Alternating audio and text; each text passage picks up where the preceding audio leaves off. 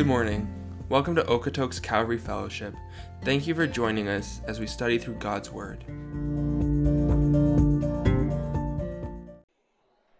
Okay.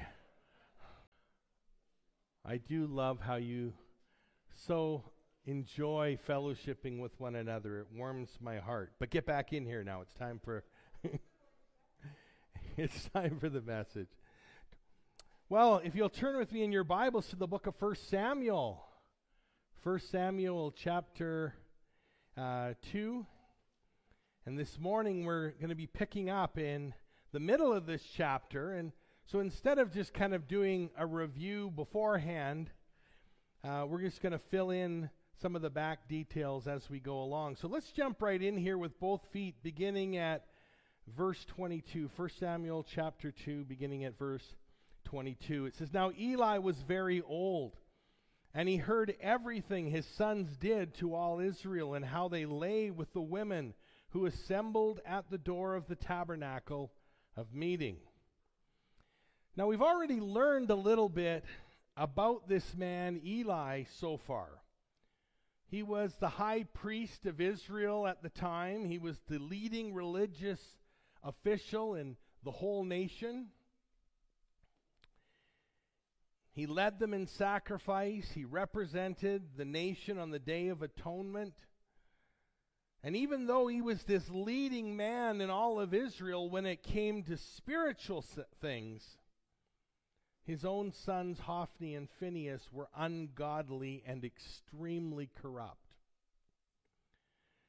And last week we saw how these wicked sons had been putting themselves before the Lord, ripping off the people who were offering their sacrifices at the tabernacle, and they were causing the people to despise making offering to the Lord. And God was not pleased with that, to say the very least. But now here in verse 22, we see yet another thing that they were doing. So look at that again. It says, they lay with the women who assembled at the door of the tabernacle of meeting. In other words, they committed sexual immorality with the women who came to the tabernacle. These women who would come to worship the Lord, and then these sons of Eli would take advantage of them. And this really exposes the hearts of these men, doesn't it? They were only looking for what kind of material things they could steal from the people, or what kind of physical pleasure that they could extort from them. And their sin was well known to all the people. And it was also well known to their father Eli. And so you'd think that somebody who was seeing this would step up and confront these men, wouldn't you? And if no one else was willing to do that, at least the father would be willing to step in. In fact, Eli really had a dual responsibility to act here, didn't he? He had the parental responsibility to them as a father, but he also had the responsibility as the spiritual leader of the entire nation of Israel. What did Eli do? Did he take action? Nope. He'd lecture them. He probably yelled at them. He'd chastise them verbally, but without any consequences. It was like that old adage, stop, or I'll say stop again. Verse 23, "So he said to them, 'Why do you do such things? For I hear of your evil dealings from all the people.'" And this is really a lame question, inviting an equally lame response from them. Instead of asking this question, what he should have been saying was, "Stop now. Quit ripping off these people. Stop taking advantage of the worshipers that are coming here. No more. Enough is enough." But instead of taking that definitive action, he's asking them a question and saying, can you explain yourself? Verse 24, no, my sons, for it is not a good report that I hear. You make the Lord's people transgress or sin. If one man sins against another, God will judge him. But if a man sins against the Lord, who will intercede for him? And do you see the picture that Eli's painting here? He's saying, it's bad enough that you're sinning against men, but you're also sinning against God. Look, if I sin against you, or you sin against me, we can always patch things up between us. But if you sin against God, who's going to be able to come in to patch that up? Now, we need to remember that at this time, Eli didn't live with the blessing of that New Testament understanding. He didn't know the fullness of the work of the Messiah on their behalf. He didn't know that Jesus would come to be our advocate with God the Father.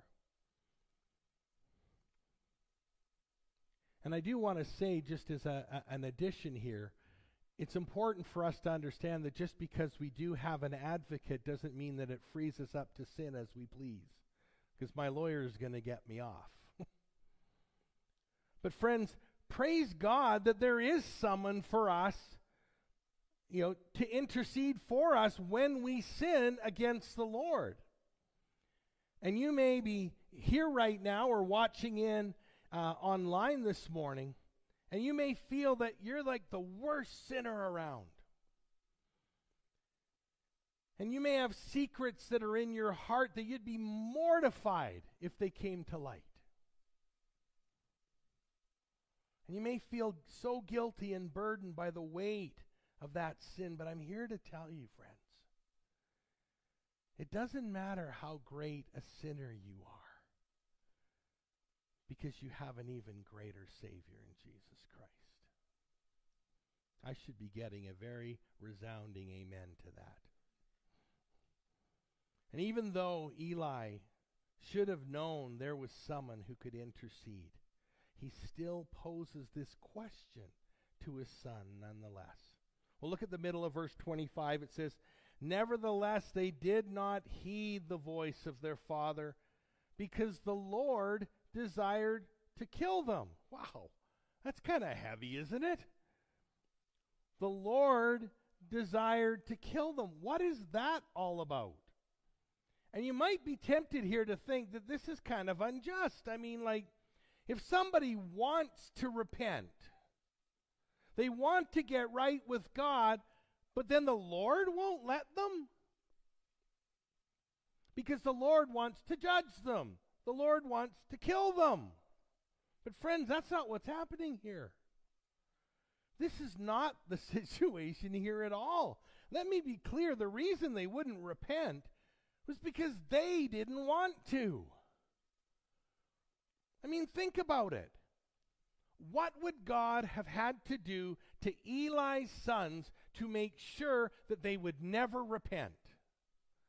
That they would never turn away from their sins, that they would never heed their father's voice? What would God have had to do? Nothing. Not a thing. Other than let them continue to go on their way. Because if God just allowed them to do the wicked intent that was in their hearts, they wouldn't do anything differently. And they most certainly would not have repented before the Lord. And friends, it's very important for us to realize that repentance is a gift from God. And when He is working in our hearts in that repentant way, we need to humbly receive that gift and then make the most of it. So really what God is saying here is, I'm just going to leave Eli's sons alone. Leave them to their own devices. And that just means that they'd continue on that road to destruction and judgment. Look, friends, you got to understand, God had extended His hand of mercy towards Eli's sons for a very long time. He had tried to warn them, but they didn't want to listen.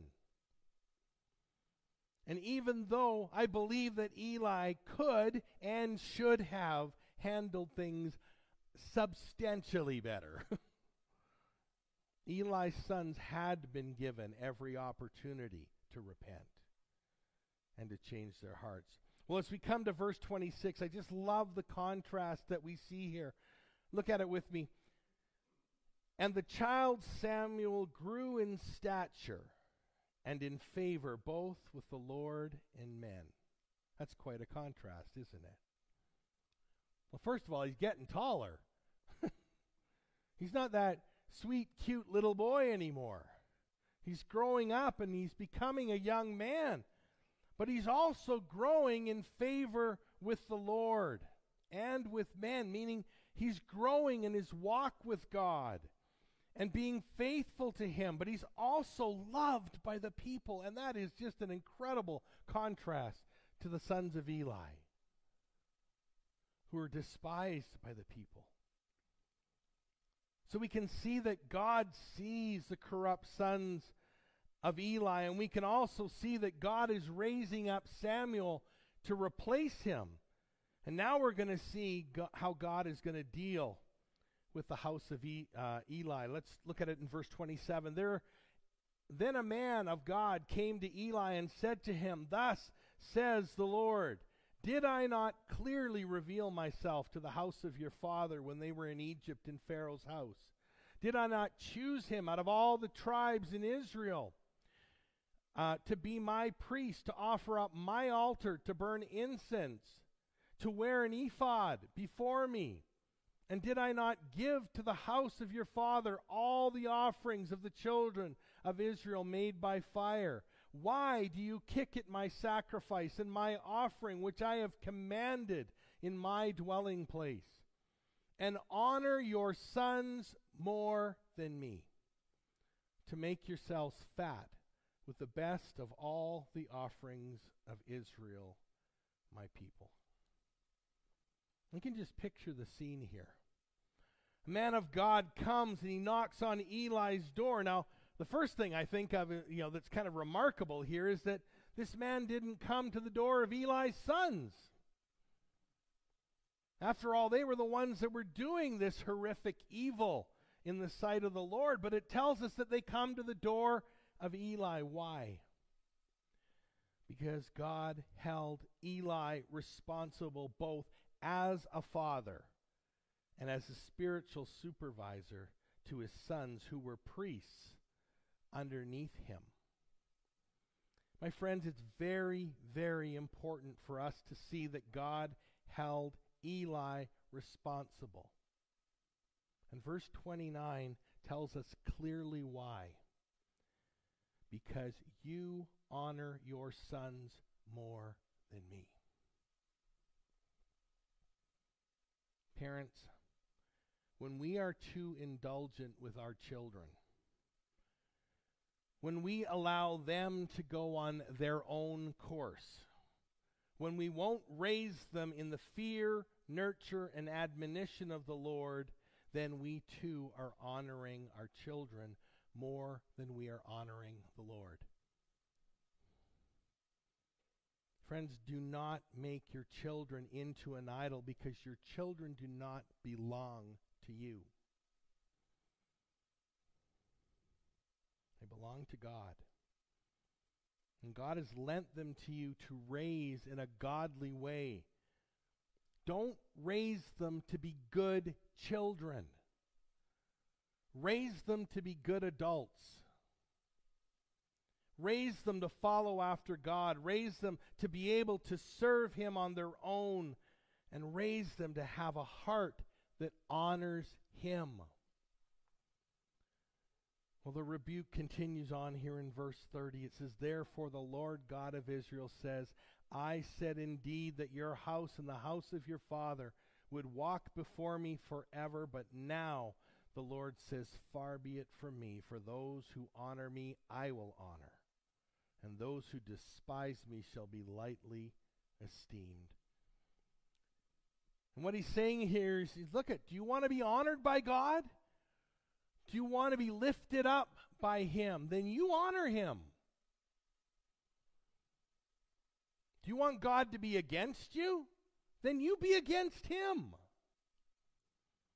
Do you want to be lightly esteemed by God? Then despise him. Verse 31, behold, the days are coming, that I will cut off your arm and the arm of your father's house, so that there will not be an old man in your house. And the arm was a picture of strength and power in ancient Hebrew thinking. And so what he's saying here, he says, I'm going to take away your strength.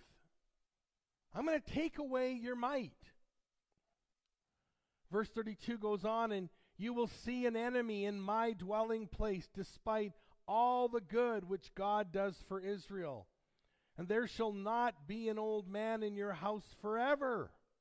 But any of your men whom I do not cut off from my altar shall consume your eyes and grieve your heart, and all the descendants of your house shall die in the flower of their age. What he's saying here is God's going to bring judgment down on your house. God is going to take away your priestly place in Israel. God is going to curse your household with weakness. But friends, I really want you to notice here that the announcement of judgment against Eli was also implicitly an invitation to repentance. Because that's just how God works. Whenever he announces his judgment, it is always an invitation for us to repent first. And we have a prime example of that in the book of Jonah. And we all know the backstory of Jonah and the great fish. But when Jonah finally made it to Nineveh, what did he do?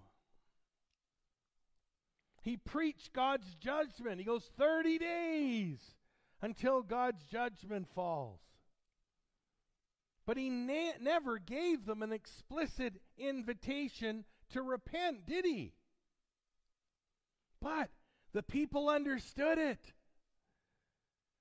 And that entire city repented with sackcloth and ashes. And because they repented so strongly, God relented in his judgment. And so God is giving Eli the opportunity here to repent. God is giving his sons the opportunity to repent, but they did not.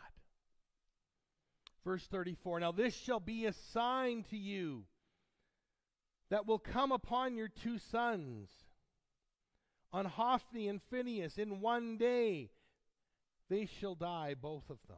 Then I will raise up for myself a faithful priest who shall do according to what is in my heart and in my mind. I will build him a sure house, and he shall walk before my anointed forever, and it shall come to pass that everyone who is left in your house will come and bow down to him for a piece of silver and a morsel of bread, and say, please, put me in one of the priestly positions that I may eat a piece of bread. He's saying, Eli, your house is going to be reduced to begging. You've been ripping off God's people. You've been lining your pockets with stolen goods. You've been raising yourself up in an ungodly way. And God's going to bring you down to that lowest place. But did you notice the other thing that he says there? I'm going to replace you with a faithful priest. Now, who was this faithful priest? Well, I think that in one sense, this was Samuel. Samuel, who grew up godly. Samuel, who's going to replace these ungodly sons of Eli. So in one sense, it is referring to Samuel, and you could call that kind of a near fulfillment. However, it wasn't only referring to Samuel. Because many years later, in fact, many decades later, the prophecy of judgment was fulfilled, where God took the family line of Eli out of the priesthood, and God then replaced it with the family line of a man named Zadok in the days of Solomon. And you could call that the far fulfillment because it came at a much later date. But my friends, this really teaches us something important here. And if you're writing it down, you want to write this down. Judgment delayed is not judgment avoided. Judgment delayed is not judgment avoided. Just because you think you've gotten away with something, just because the judgment wasn't immediate, doesn't mean that it's not coming. Numbers 32 verse 23 tells us, "Be sure your sin will find you out," and it will. God's judgment may be held off for a while, but it is going to come. And the judgment that was prophesied here for Eli's house, it didn't happen in a year. It didn't happen in 10 years. It happened some 50, 60, 70 years down the road. But it happened nonetheless, just as it was prophesied. And we're going to see how that's fulfilled in the coming weeks. But in contrast to all of that, now we have this godly boy named Samuel as we move into 1 Samuel chapter 3. And verse 1 tells us, "Now the boy Samuel ministered to the Lord before Eli, and the word of the Lord was rare in those days. There was no widespread revelation." Well, as corrupt as these sons of Eli were, that's how godly Samuel was. And we really don't know for sure exactly how old Samuel was at this point. The ancient Jewish historian Josephus suggests that he was around 12 years of age. Regardless, there he is doing whatever he can for Eli the high priest. Verse 2 says, "And it came to pass at that time, while Eli was lying down in his place, and when his eyes had begun to grow so dim that he could not see, and before the lamp of God went out in the tabernacle of the Lord, where the ark of God was, and while Samuel was lying down, the Lord called Samuel, and he answered, 'Here I am.'" This really is a precious scene, isn't it? And for some of you, it probably harkens back memories to your Sunday school days. But Eli, he's getting old. His eyesight's failing him. It's time for him to go to bed. So Eli goes to his room, and Samuel goes to his room, and they both fall asleep for the night. But sometime before the lamps of God would be put out, and that means that it was early dawn, and that would be somewhere around 3, 4, maybe 5 o'clock in the morning. So it's still dark outside, and in the midst of this slumber, Samuel hears someone calling his name. And at this point in time, Samuel didn't know that it was God calling him. But look at his response. He says, "Here I am." Now, isn't that a beautiful way to respond to the call of God? Here I am. But this really brings up an issue, doesn't it? How do we know when God is speaking to you? And in this instance, it seems as though God is speaking to Samuel in an audible voice. Now, friends, it is very unusual to hear of God speaking audibly to somebody today. In fact, when someone goes around saying that they're hearing voices or that God spoke to them, then we're probably going to take him in for a checkup, right? And we get kind of suspicious when someone says, "Well, God told me this," or "God told me that," right? Now, don't get me wrong, God does speak to us.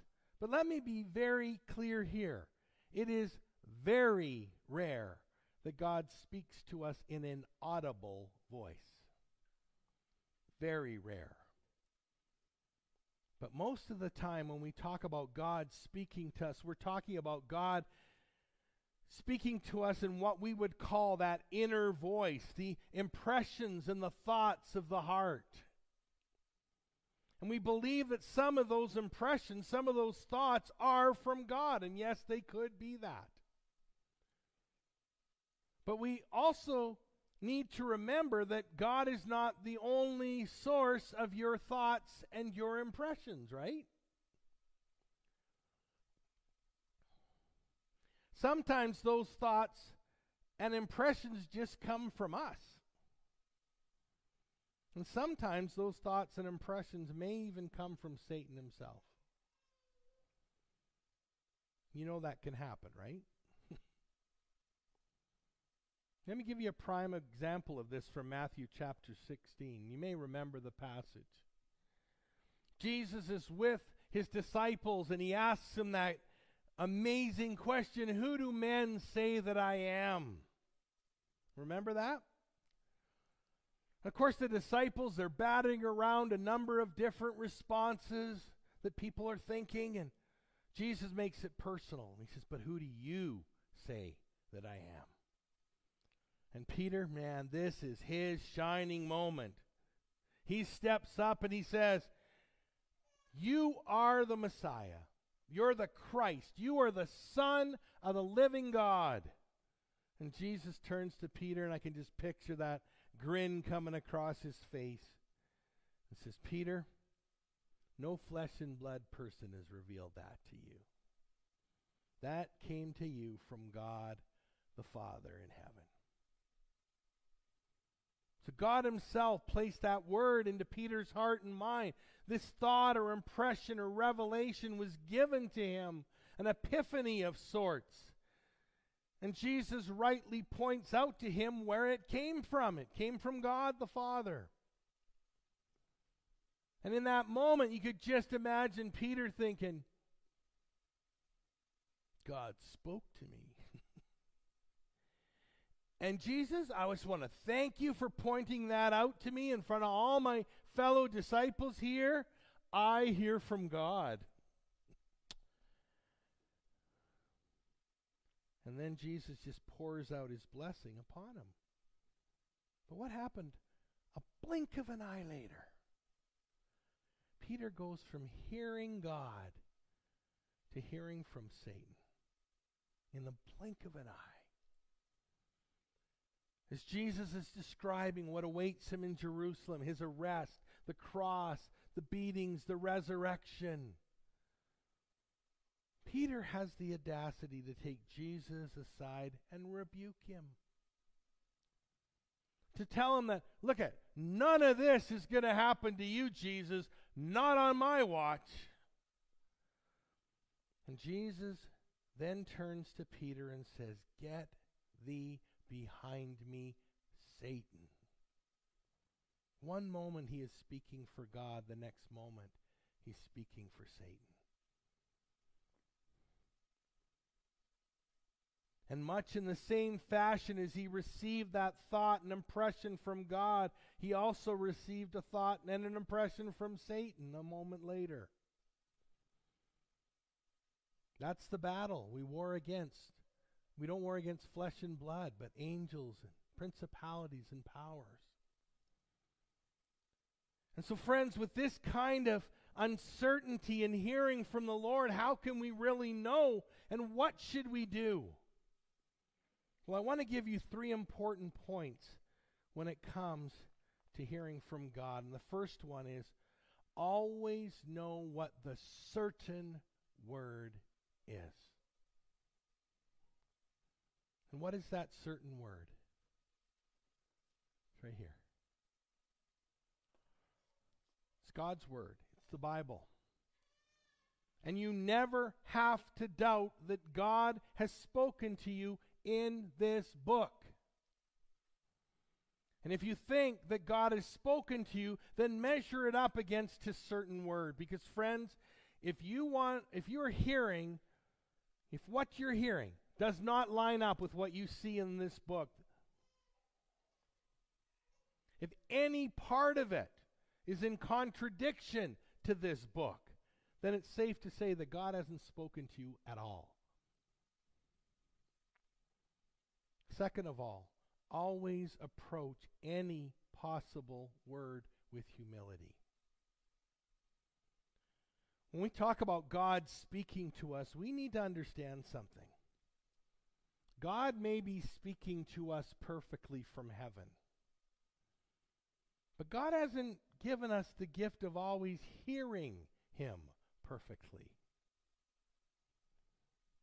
And many times, just like in a normal conversation, someone may say something to us and it plants an idea or memory or thought in our minds, and we don't hear that complete thought that they're communicating to us because we're already adding things to it or interpreting what they're saying, and we're we might even be thinking of what our response is going to be to what they're saying. Friends, there are many ways we can misunderstand God speaking to us. So what I'm saying here is be humble about it. I don't think we need to be going around all the time, well, God told me this and God told me that. You know, what I think is a much healthier way to address it? Say something like, I think the Lord is showing me. Or I sense the Lord is saying. Then you're open for others to be able to speak to what you have heard. And you can now look into God's Word and compare it with what His Word has said on that particular thought. Because then you are allowing God to confirm it. Because if He told you it, He will confirm it. Through His Word and through other godly people. And finally, the third thing is always approach any possible word with your feet firmly on the ground. You know, some people get caught up in the trap of the sensational. And then they begin to think that they're somehow less spiritual because the Lord doesn't speak to them very much. Look, I totally get it. I would love to experience the dramatic. I would love to hear something spectacular, like God speaking to Moses through the burning bush, wouldn't you? Or God speaking from heaven as the dove descended on Jesus, this is my beloved Son in whom I'm well pleased. And it's easy for us to get caught up in that sensational. But friends, do you want to hear from God? I mean, do you really want to hear from God? Then all you've got to do is pick up this book. You need to dig in to that sure and certain Word of God. Now you can stand here waiting for that booming Hollywood voice to come pouring out from heaven. Or you can listen to the 100% concrete, sure Word of God. And listen for His still, small voice speaking directly to your heart. Don't wait for the sensational. God works in us supernaturally, naturally. And friends, when you hear that word, that still small voice, you should respond to it, just like Samuel did here. And what did he say? He said, "Here I am." Well, our time's slipping away here. We need to move on. Verse 5 says, "So he ran to Eli and said, 'Here I am, for you called me.' And he said, 'I did not call. Lie down again.' And he went and lay down, and then the Lord called yet again, 'Samuel.' So Samuel arose and went to Eli and said, 'Here I am, for you called me.' He answered, 'I did not call, my son. Lie down again.'" Now, you know, I have my own theory about this, and I'm pretty sure it's not inspired. However, in my crazy mind, it's kind of like the Lord was having a little bit of fun with all of this. I mean, let's see how many times we can get Samuel to get up and respond before he catches on. Well, verse 7 says, Now Samuel did not know the Lord, nor was the word of the Lord yet revealed to him. And the Lord called Samuel again the third time. So he arose and went to Eli and said, Here I am, for you did call me. Then Eli perceived that the Lord had called the boy. Well, finally Eli figures it out. And look what he tells Samuel in verse 9. Therefore Eli said to Samuel, Go lie down, and it shall be, if he calls you, that you must say, Speak, Lord, for your servant hears. So Samuel went and lay down in his place. And you can just imagine what was racing through the mind of young Samuel now. And again, I just can't help but think that the Lord is having a little bit of fun with this as he watches Samuel squirm and toss and turn, just with that anticipation, almost like a kid before Christmas, awaiting for that voice to return. And finally, verse 10 comes. Now the Lord came and stood and called as at other times. Now, personally, I believe that the Lord came in the person of Jesus Christ. I think this was more than just an inner voice. I think this was actually both audibly and visibly speaking to Samuel. And he was calling, Samuel, Samuel. And Samuel answered, Speak, Lord, for your servant hears. Isn't that such a beautiful way to respond to the word of God? Speak, Lord. You know, my friends, we hear a lot of voices in our lives. This preacher may speak to you. Your parents may speak to you. Your friends may speak to you. Your teachers, your boss, people on the radio or television or online may speak to you. But the only one that really matters is that God would speak to you. And we need to train our hearts and our minds through the power of his sure and certain word. My friends, a teachable and submissive heart before God is one of the most precious things that you can ever have. And if you're not in that place this morning, I urge you to let the Lord convict your heart right now. Let him break your heart before him. And come to him and simply say, Lord, I want to hear you speak to me. I want to listen to what you have to say to me.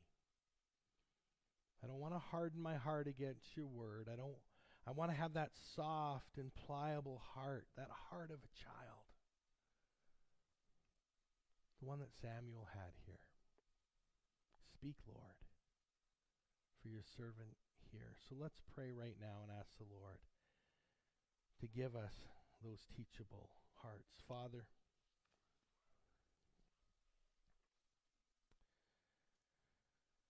I'm so thankful that you do still speak to us today. Lord, that you have left us your certain, sure word as our blueprint for life. Everything that we need for life and everything that we need for godliness is found in your sure and certain word. And Lord, we have a world that's looking for answers, and they're right here. Right here in your word. But yet us as believers, how often do we really dig into that sure and certain word ourselves? Lord, you're calling us back to your word. You're calling us to that personal relationship with you where you want to speak to our hearts. So Lord, I pray right now that you'll be speaking to hearts right now.